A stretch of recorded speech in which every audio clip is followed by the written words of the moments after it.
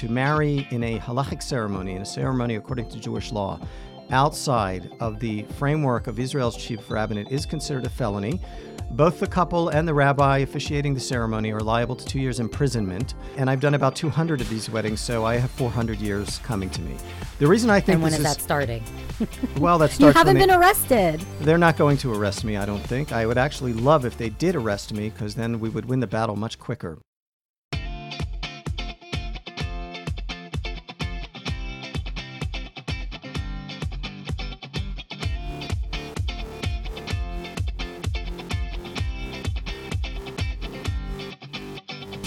This is the Mideast Beast Podcast. I am your host, Molly Livingstone, here in Jerusalem. Alex Giles in England is going to be sitting this one out because there's going to be too many Jews for him to handle. No, not really, but we do have the Rebel Rabbi with us. That's what I've coined him. I think Chuck Davidson, you like that name, right? Oh, definitely. It's not strong enough, but it's close. Well, there are words we can't say over there. Actually, we can say anything here. We don't have any censorship. Despite living here in Israel on the Mideast Beast Podcast, we can say anything. Now, the reason we brought you on this podcast is that when I say you're a rebel, you are basically saying extremely controversial things for Israel as a Jewish state, as a democratic state. You want to take down the rabbinical courts, which essentially are the law of the land here when it comes to marriage, religious ceremonies, birth, divorce, I assume probably death if they don't get you first. So that is pretty defensive, controversial. Why are you saying these things? Well, I think that in general, a mixture of religion and state, as a general rule, it's deadly primarily to the religion. I don't think in the history of humanity there's ever been a good mix between power, politics, government on the one hand, and religion on the other. And I think that Israel is no exception. Great, so we're screwed. And so I think it's important to break the monopoly that the state rabbinate has over religion and promote freedom of religion and state. Okay, so let's talk about this for a second, because it seems that the religious, as you said, there can't be this beautiful divide. It's just a utopia that doesn't exist in reality. And of course, we see that also, I would say, even in Muslim society with Sharia law, which basically just says these are going to be the rules and don't even try to be democratic about it. And even in America, where there is separation of religion and state, you do sometimes see religion creeping in and challenging democracy there. So if we look here in Israel and we talk about how the Israeli law gives mandate to the rabbinical courts, these are courts where the so-called judges are rabbis, are ultra-Orthodox rabbis who dictate halacha, which is Jewish law, when it comes to birth, marriage, divorce, death, whatever. And you're saying it's too much of a monopoly. So what you've decided to do, let me get this straight, okay, is that you are allowing people to get married religiously outside of the rabbinical courts, which is a huge no-no. And it's such a big no-no that you technically could be arrested, so could the couple, I assume, and you could go to jail. Why are you doing that? Yeah, that is correct. A couple that marries in a halachic ceremony, in a ceremony according to Jewish law, outside of Israel's Chief Rabbinate, outside of that framework, is breaking a criminal law. To marry in a halachic ceremony, in a ceremony according to Jewish law, outside of the framework of Israel's Chief Rabbinate is considered a felony. Both the couple and the rabbi officiating the ceremony are liable to 2 years imprisonment. And I've done about 200 of these weddings, so I have 400 years coming to me. The reason I think and when is that starting? Well, that starts. You haven't been arrested. They're not going to arrest me, I don't think. I would actually love if they did arrest me, because then we would win the battle much quicker. But I think they understand that it would not be in their interest to arrest anyone. The reason I do this is I think it's important. I think it's actually important to resist this law through civil disobedience. Through massive civil disobedience, I think this law needs to be resisted. I think it's a legitimate decision for every country to decide who can get married, who can officiate the ceremony, that kind of thing. We might argue about the details of the laws, but it's a legitimate type of law. However, to turn a wedding that occurs outside of the framework of the Chief Rabbinate into a felony, that to me is an absolute red line. It is turning a mitzvah, a Jewish religious ceremony into a felony, specifically in the state of Israel. That is just unheard of and unacceptable, and I think it needs to be resisted. Okay, so here you are, you're resisting, you're doing all these weddings. It really isn't doing much damage. You write about it, you've blogged about it, you try to put yourself out there in the news. Obviously, being provocative is the way to go, especially when it comes to religious issues. We've seen this with the Women of the Wall at the Western Wall, right? They've challenged the status quo there by wearing prayer shawls that only men are technically supposed to wear, by taking Torahs to the women's side. It's all separated. And they've been arrested for this. They've gone to court for this, and they've made some changes in the system. But the fact remains that these rabbis, now you're a rabbi too, so you're going to have to explain this to our audience, and you're an Orthodox rabbi, which sounds like those other guys over there who are preaching what is Jewish and what is not considered Jewish. Those rabbis get to still have a power. I mean, they are egomaniacs. They control our government, right? No matter what government it is, the coalition always seems to have these religious guys. And I say guys because they do not allow women in their parties. That is for damn sure. And they get to dictate the laws. So here you are. You're saying all of these things. You're saying basically the rabbinical court is the thing that's wrong with Judaism. And that goes for people that are trying to convert to Judaism who find that they can't because of these same rabbis. So who the hell wants to be a Jew anymore? Why do they want to be a Jew? Why does anyone want to be Jewish? And why do we want to have a Jewish state if this is what it is? I think that there's a big difference between wanting to be Jewish and affiliating oneself or finding something positive in Israel's Chief Rabbinate. Israel's Chief Rabbinate does not represent Judaism. Perhaps that's its job, and it's supposed to represent Judaism. Job. But it certainly doesn't, and that's the exact reason that I'm fighting them, is whereas they are supposed to represent Judaism, they represent nothing but political interests. And the connection between them and Judaism is at best accidental. And that's why I think that they need to be resisted. In fact, they are doing damage to Judaism. They're doing damage to democracy as well. But as much as I love democracy, and I do, I love Judaism even more. And so I think, by the way, that the power they have is very much exaggerated, at least in the areas in which I work. Their monopoly is largely imagined. All that we need to do, we, the people of Israel, is simply walk away from them. It is true that they have a monopoly on legal marriage in the state of Israel, but if we just walk away from them and seek religious services elsewhere, we can get away with it. Unless, of course, they decide, for example, to enforce this marriage law, which I don't think they will. We just need to walk away. So, for example, the weddings that I perform are halachically valid. They're valid in the eyes of Jewish law.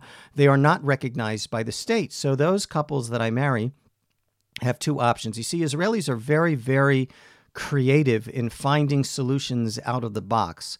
So as an example... Hashtag Startup Nation. Startup Nation. Hashtag Startup Nation.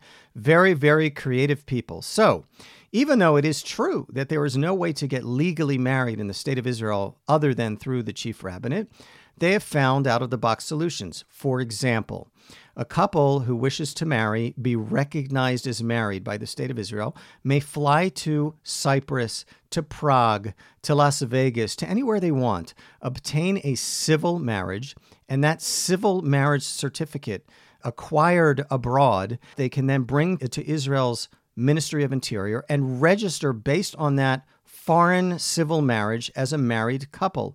This is by law. Israeli law recognizes, for example, if an Elvis impersonator performs a wedding for an Israeli couple in Las Vegas, they then bring the certificate from that ceremony, and the state of Israel, the Ministry of Interior, will, in fact, register them as married. So that's one option. Yeah, the same is true, by the way, for gay marriage. Any certificate of marriage from another country will be recognized here, which is ironic because we're talking about people just getting married here that want to get married through a religious ceremony.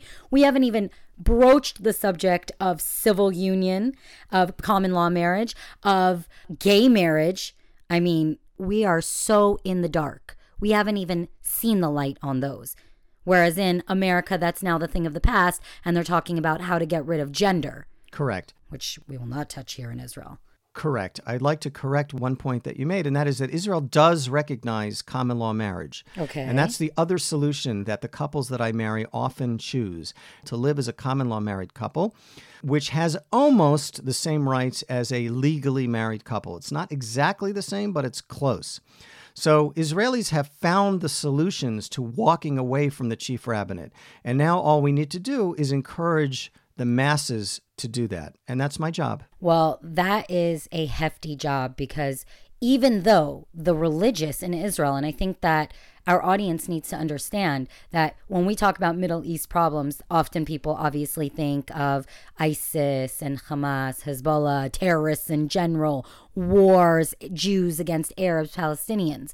And what I don't think people actually see, and you only see when you get to really live here, is that Jews can be our own worst enemy. And I think that's what at least I see in your battle. I mean, here you are, a religious man who is an ordained Orthodox rabbi, and your battle is against the religious men, ordained rabbis, who are too controlling of the laws to a point where you say they've monopolized the system. I mean, we're talking about weddings, which of course is, part of that very important life cycle.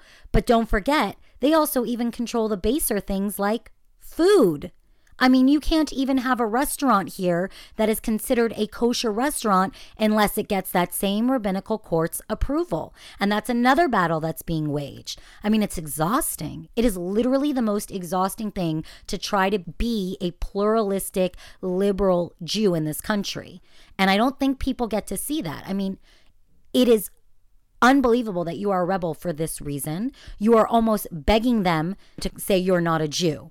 An Orthodox rabbi who's begging the rabbinical court to point a finger and say, actually, you're not considered Jewish. What should the world think about that? I think the world should think about that, what is obvious to me, having grown up in America, and that is, again, that the combination of religion and state do not mix well. Religion is a wonderful thing. Certainly Judaism, that's the one that I know, is a wonderful, beautiful thing. When you involve a government in determining what that means, what Judaism means, or what, how we should understand that, that's where the problems begin. The United States, if I'm not mistaken, is one of the most religiously observant countries in the world in terms of Christianity. And I think one of the reasons for that is that the government is not involved. When governments get involved, they ruin it. And here, too, the government getting involved is ruining it. I have to mention, by the way, that most of the rabbis in the chief rabbinate are fine rabbis. They're good rabbis. It's the institution which creates the havoc. And therefore, it's the institution which must be broken in terms of their monopoly. And if that happens, and if we get the government uninvolved in religious matters, I think that will be good for everyone. It'll be good for democracy, it'll be good for Western values, and it'll be primarily good for Jewish values. Yeah, I think something that is really the most mind-boggling, because I've had friends that have done this. They have married outside of the rabbinical courts, even though they consider themselves religious, because they don't like the system and they go against it. Now, once you're married, and if you have children, you're actually considered then by the government as being a single parent, which is crazy to me. On the other hand, are they finding a loophole to more benefits because they're considered single parents? I don't know. But I think that what you're saying, now I know that you're this rebel and this is what you're doing and you hope to make a difference and get arrested. I don't know if we're ever going to get there. Maybe I'm being pessimist, but I see the opposite. Look at the law that drafted the ultra-Orthodox into the army, and they are rioting in the streets, stopping traffic to protest this. So it almost seems that the less power they feel they have, the more power they are going to try to take as this goes on. So you don't see that. You're optimist about this separation of religion and state here in Israel? Absolutely, absolutely. I think that the chief rabbinate doesn't really have power. I think we've already won the battle, at least in a small way. All we have to do is bring to the attention of the public that what they imagine to be powerful is not powerful at all. I do think that we're going to successfully break the monopoly of the chief rabbinate within the next 10 years. It will take a long time. The monopoly is essentially already broken. It's just not enshrined in law yet. I believe we'll get to that in the next 10 years. When the masses vote with their feet, the politicians will follow. I lost all hope in the political institutions of Israel in terms of religion and state long ago. But if the masses set facts on the ground, and by the way, that's the way things work in the Middle East. It's part of a problem Americans have understanding Israeli and Middle Eastern mentality when they first move here. But over the last 26 years since I've been here, I've learned well and become sort of a super Israeli. The way to create change in Israel is to first set facts on the ground and then enter into negotiations. That's the way it works in the Middle East. And so if we can get enough of the masses to set facts on the ground, the politicians will eventually follow. I think it's a matter of a decade, hopefully not more than that. But I absolutely believe we will win. In terms of the draft of the ultra-Orthodox into the Israeli army, the mistake that was made, in my opinion, was trying to force that issue rather than other issues. For the ultra-Orthodox, serving in the army is a do-or-die issue. In other words, it's an absolute red line for them. It would be more effective. One has to be patient, right? There's a famous Chinese saying that I think must have been invented by a Chinese Jew. It says, patience separates the spider from the fly. And we were unfortunately flies instead of spiders in the last coalition government and forced through this law to recruit and to make ultra-Orthodox join the army. I think that was a huge mistake. I think the way to do it is to do the exact opposite, to allow the ultra-Orthodox to enter the workforce without going to the army first. And over one generation, the more they enter the workforce, the more they will be exposed to general Israeli society, and the more they will acculturate into general Israeli society. And as a result of that acculturation, they will begin volunteering to go into the army. It's a slow process. It can't happen overnight. So you're saying that this is all very Middle Eastern. I mean, we see right now in Iran, they're having once again this spring fighting against the Ayatollah and the government. So you're saying finally in Israel, because it kind of skipped over us, and Jews bicker, right? We bicker, we sit at a table, we complain, we try to understand laws that were written in thousands of years ago, and every rabbi has his own interpretation, and then we seem to argue about that over and over and over again. So here might be our opportunity to become part of the rest of the Middle East and have our own Jewish spring, and it would go against marriage. Although I'd have to say, if you look kind of at what the rest of the world is doing, marriage seems to have died, and it's become more polyamorous, open marriage, thruples. Maybe we should just skip the whole thing and go that direction. I think they're doing that already in Tel Aviv. So why not the rest of Israel? And then wouldn't that solve everybody's problems? Thoughts on open marriage? Rabbi Chuck Davidson? So a couple of things. Number one is I think that you might be misreading Tel Aviv. I think that the average, even Tel Avivian, is very much connected to Jewish tradition. Mm-hmm. They are very anti-religious establishment, as I am. That doesn't mean that they're anti-religious. For the most part, including Tel Aviv, the average Tel Avivian is very much connected to his or her Jewish heritage. That's number one. Number two is Israel is a very, very traditional society compared to, let's say, certain places in Europe. And certainly as an Orthodox rabbi, I think that marriage is a good institution. I think that it provides stability for building families. I believe that family is the nucleus of the Jewish people. And so I would certainly not be in favor of abolishing it in any way whatsoever. I do, however, believe in freedom of religion. I think that and I'm a religious person, I think that our religion is beautiful. I think it's wonderful. I think it's a good thing. I think the best way to promote religion in any society, including in Israel, is to not force, to not coerce. Coercion in the 21st century is nothing but a boomerang. The more you try to force religion down people's throats, the more you push them away from it. And so if we simply understand that and stop pushing and let people make their own decisions, I believe that will advance Judaism and it will make it stronger rather than the opposite effect. Basically, you're just described how to raise a teenager. But yes, I agree with you. And what about gay marriage? In your world, as a rabbi, an Orthodox rabbi, would you allow gay marriage, or that would still be off the table? Look, in terms of halakha Jewish law, there is no such thing as gay marriage. It doesn't exist in Jewish law. And so I, as an Orthodox rabbi, would certainly not perform a wedding ceremony for a homosexual couple. That said, I do believe that there need to be civil marriage options in Israel. And in that context, gay couples could certainly get married in a civil ceremony. The concept doesn't exist in Jewish law, so we can't possibly offer that in a Jewish legal framework. But in addition to Jewish legal frameworks, there should be civilian frameworks as well. That's an obvious thing to me. It all sounds so exhausting, but you seem very excited about it. So I'm going to ask you, if people who are listening to this want to understand more, they want to help you in this protest, in this Jewish spring here in Israel, how can they get involved in your movement? So first of all, if they'd like to donate to the cause, they can always do that. Always a Jew with the money. Yeah? That's the minor point. The major point is if they have friends, family, whoever in Israel, they should encourage them to vote with their feet and rebel. It is a massive civil rebellion which will win in the end. Not violent, God forbid. And they don't even need to do anything even close to violence. They simply have to vote with their feet. When they are looking for religious services, they should not look to the state rabbinate. They should look elsewhere. And there are such options now in almost every arena of Jewish religious services. They exist now in kashrut, in keeping kosher.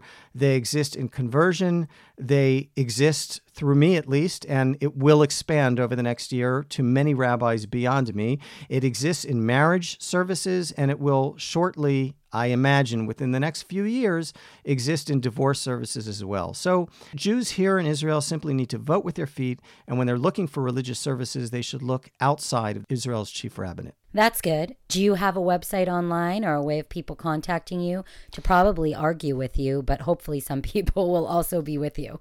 Okay. I don't have a website yet. Over the next 3 months, we will have a website. People can contact me via my email, which is cpdtorah@gmail.com. That's C like Charles, P like Paul or Peter or Paris, D like David, T like Thomas, ORAH@gmail.com. I should mention that if anyone wants to use my services to perform their wedding, I do not charge. The Rebel Rabbi here on the Mideast Beast Podcast. What do you guys think? Is he delusional? Is he right on the money, so to speak, as Jews like to think? Are we about to see an uprising like never before? Jews marrying religiously outside of the rabbinate? Oh my God. God literally still being involved in that statement. By the way, we didn't even talk about how easy it is to get married as Jews, right? Isn't it just 2 witnesses and a shtup? The shtup is not necessary. It's recommended. I thought that was. That's what my husband told me. Okay. But it is true. It's a ring and 2 witnesses, and that's it. You don't need a rabbi to get married. They made a monopoly out of it. Damn, they're good. Well, this is all super exciting because up until now, I think the only thing Jews protested was cottage cheese in the last 10 years because of the prices. So finally, we have a battle that we could actually really have some dignity and some challenge and change with it. So you've inspired me to care. And if I could do my wedding over, I would tell you, I was a really naive little girl and I went through the rabbinical courts and they did put me through the ringer. They made me prove lots of different things. I had to prove that I was single. I had to prove that I was Jewish. I had to prove that I cared. And all of that was super challenging. So I hope that the next generation will have more options and you'll be the one leading that through this uprising, as you said, with your feet. Go out and care. Stop listening to this podcast, but like us on iTunes. You can subscribe there. Find us on Facebook, The Mideast Beast. You can follow us on Twitter at Mideast Beasties. I want to thank our producer, Scott Kahn, who actually told me to call up this Rebel Rabbi in Beit Shemesh of all places and have a conversation. That was a good one, Scott. You have been listening to another episode of The Mideast Beast Podcast.